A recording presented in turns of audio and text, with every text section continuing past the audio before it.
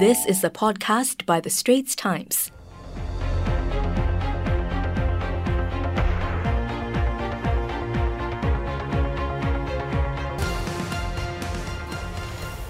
From October 29th, over $5.5 billion under the Jobs Support Scheme will be paid out to more than 140,000 employers to help them retain their workers amid the COVID-19 pandemic. The Finance Ministry said today that these will help businesses pay the wages of some 1.9 million local employees. Well, this month's payment goes towards supporting wages paid to local workers from June to August. And with this latest round of payouts, the total amount disbursed under the scheme will exceed $21.5 billion. In a Facebook post today, Deputy Prime Minister and Finance Minister Heng Swee Keat urged all employers to do their best to retain their workers. For businesses that continue to grow, he added that there is the Jobs Growth Incentive to encourage the hiring of local workers, especially those in their middle age. We're pleased to have Mr. Ho Meng Kit to take this discussion further. Now, he's the CEO of the Singapore Business Federation.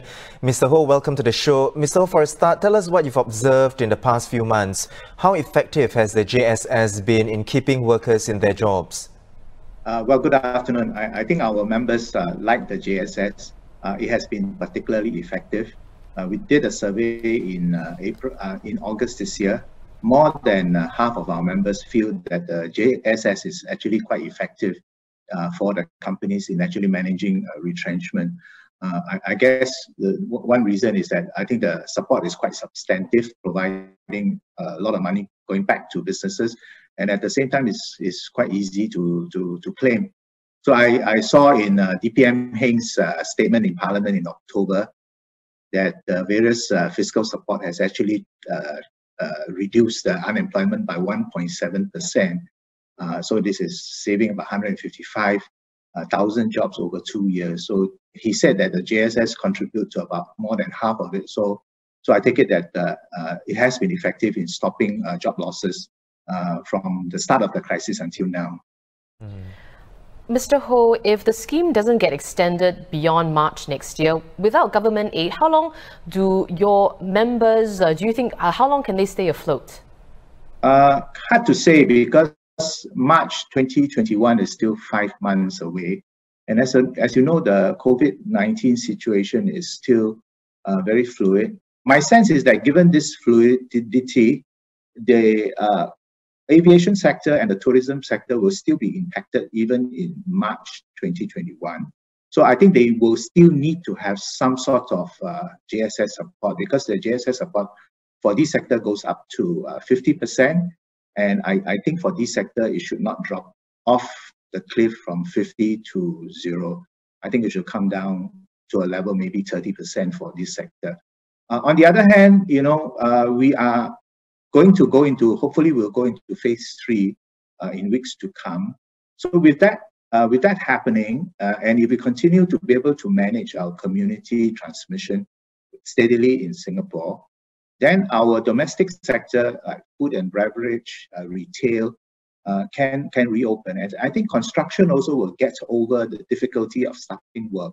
So the domestic sector will be quite good. So I think for this sector, less of an issue if the JSS is reduced for some of these sectors from 30 to 0, or even to a very small percentage come March 2021. So it depends on the sector. So for the those sectors which are heavily impacted, I think the JSS is still needed. Right. Mr. Ho, let's talk about some recent announcements. Now, last week, the National Wages Council released its latest recommendations, essentially giving the green light for companies to temporarily cut wages to prevent retrenchments. Now, NWC's recommendation plus today's JSS figures, how do these measures work together to save jobs? I was a member of the NWC, and I can tell you that it is actually a very difficult negotiation. I think in a very complex and difficult situation. So what I think the general consensus arrived by the tripartite partners is this. So first, companies should do as much as possible to lower their non-wage costs. So try to reduce non-wage costs. And if you have exhausted reducing non-wage costs, then the negotiation in the NWC statement gives you the company an option now, a flexibility to reduce wages, and it can be quite substantial on a temporary basis in order to save the company. So what will happen is that in the months ahead, when JSS support is reduced, from the government, the companies will then have to rely on other ways of reducing costs. And I am quite certain that in those sectors which are deeply impacted, there will be some wage adjustment. So therefore, these actually work, the JSS reduction plus the NWC supplementary guideline allowing employers to adjust wages temporarily, I think work quite well hand in hand. But I think that the important thing is that the tripartite spirit, I think there is flexibility given to employers, but yet at the same time, I think there is a great responsibility for employers, not just to exercise this flexibility without due care. I think, yeah. So it's going to be a difficult situation going forward, but the government support and the flexibility provided by the NWC, I think should work, and I think we should come out of this stronger. Right. Well, Mr. Ho, what more can be done so that companies will be less reliant on the JSS while still being able to protect their core business and retain their employees? I think key really is to try to make sure that we can restore demand. As I said, Singapore has been doing quite well and managing the health situation quite well.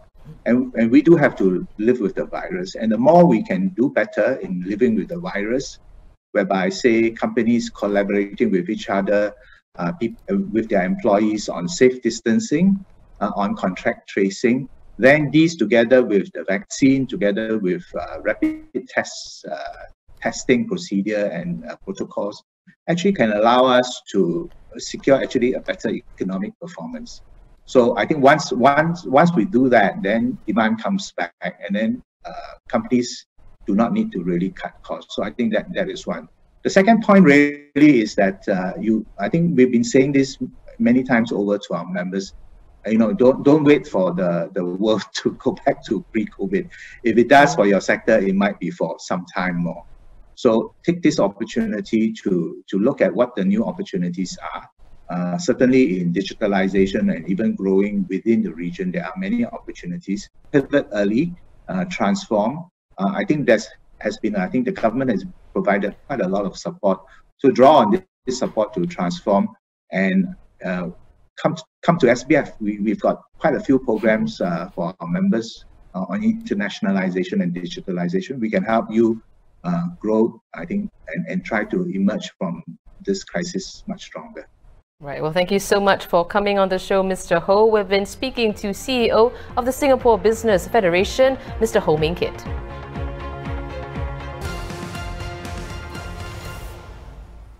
That was an SPH podcast by The Straits Times. Find us on Spotify, Apple or Google Podcasts, or streaming on Google Home.